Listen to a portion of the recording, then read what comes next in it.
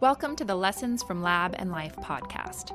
I'm your host, Lydia Morrison, and I hope that our podcast offers you some new perspective. Today I'm joined by scientists Katie Martin and Dennis Atabey, who are members of the Genes in Space program. This program offers high school students the opportunity to design molecular biology experiments and to actually send those experiments to the International Space Station to be carried out. Hi everyone, thanks so much for being here today.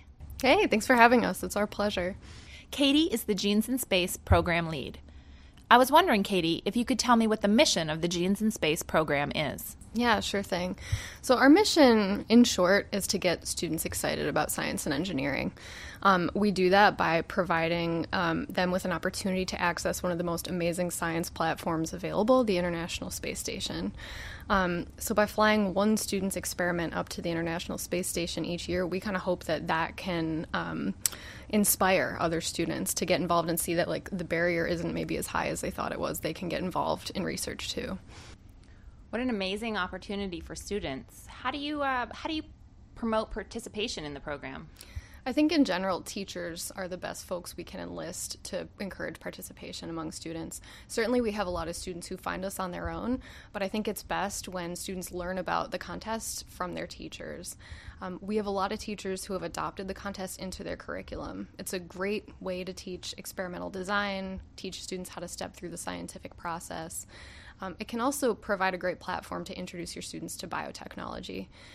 The idea of the contest is that students propose genetics experiments to do on the ISS using biotechnology that's available up on the station. We have a loan program called the Lab in a Box program, where we actually loan biotechnology kits out to teachers so that they can train their students in how to use that same technology that's up on the station in their own classrooms. I think when students get a chance to do that, they see kind of the barrier maybe isn't as high as they thought it was, both to use biotechnology and also to enter the competition and propose an experiment to do in space. And can you tell us about the role that mentors play in the Genes in Space program? Yeah, mentors are a critical, super crucial part of our program. So how the contest generally works is students submit their ideas, and we receive hundreds and hundreds of ideas. Our scientists with Genes in Space, they sort through that big pile of ideas and pull out the top 5 that we think are like the most launch-worthy ideas that are basically ready to go to the ISS. For those top 5 finalists, each one is assigned a mentor. Our Genes in Space mentors are grad students and postdocs who work in our local area of Cambridge, Massachusetts. And they work with the students intensely over the course of a couple months to help the students refine those initial ideas and make them more scientific, incorporating the proper controls and things like that. They also help the students prepare an oral presentation that the students will present to our panel of judges who are going to choose just one winner from the 5 finalists. I think our students are all entering the competition because they want a chance to launch their experiment to space, obviously. But to me, like, the real prize of this is that mentoring relationship that they get to form in the as they work on their scientific idea. I mean, that's your early relationships with mentors are really critical in any scientist's life. And so I think getting to lay that foundation with like the amazing mentors that we have I couldn't ask for a better way to start my scientific career, if I were one of these students. Absolutely. And we're lucky to have one of the Genes in Space mentors here with us today. Thanks so much for being here, Dennis. Thank you for having us. Dennis, I was wondering if you could tell me, you've been a mentor with the Genes in Space program for a long time. How long have you been working with the program? Yeah, so I've been working with the Genes in Space program for the last 5 years. I started in the second year of my PhD, and I just completed PhD in June. So congratulations. Became a postdoc still with them, so for the last 5 years. Awesome. And what do you love about it? How much time do we have?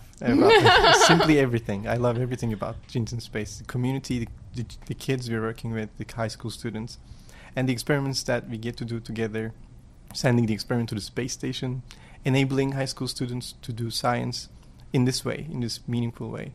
It's really pushing forward space research and molecular biology capacity for us to do molecular biology on the space station, and involving high school students while doing this. It's amazing.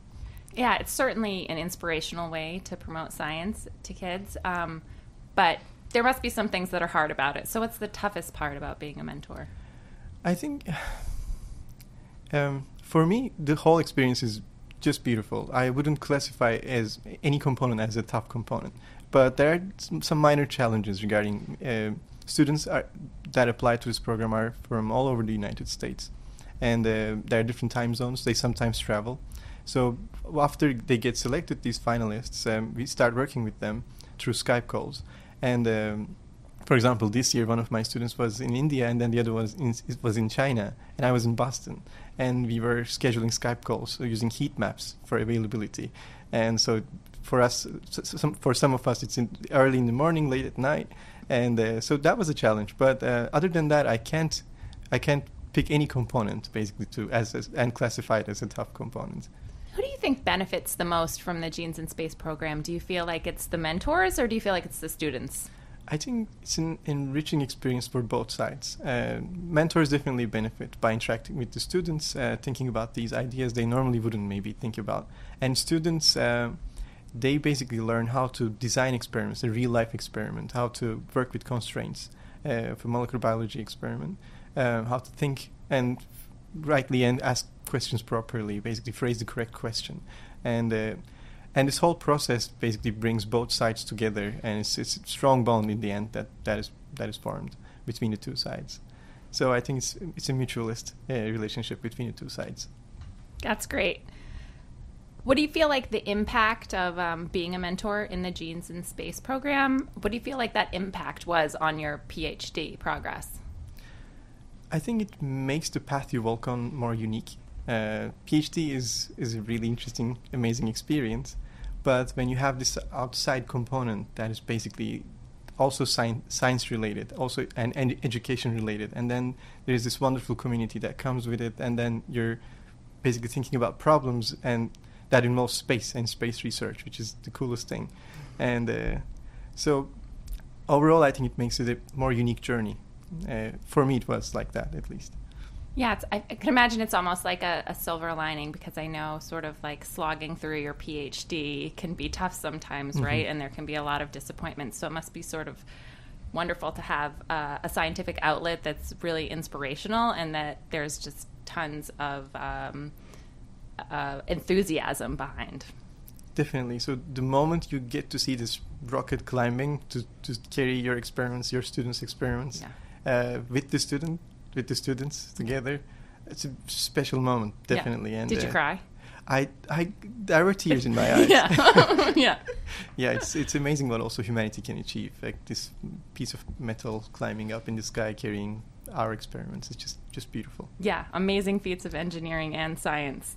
Do you feel like being a mentor made achieving your PhD easier or harder?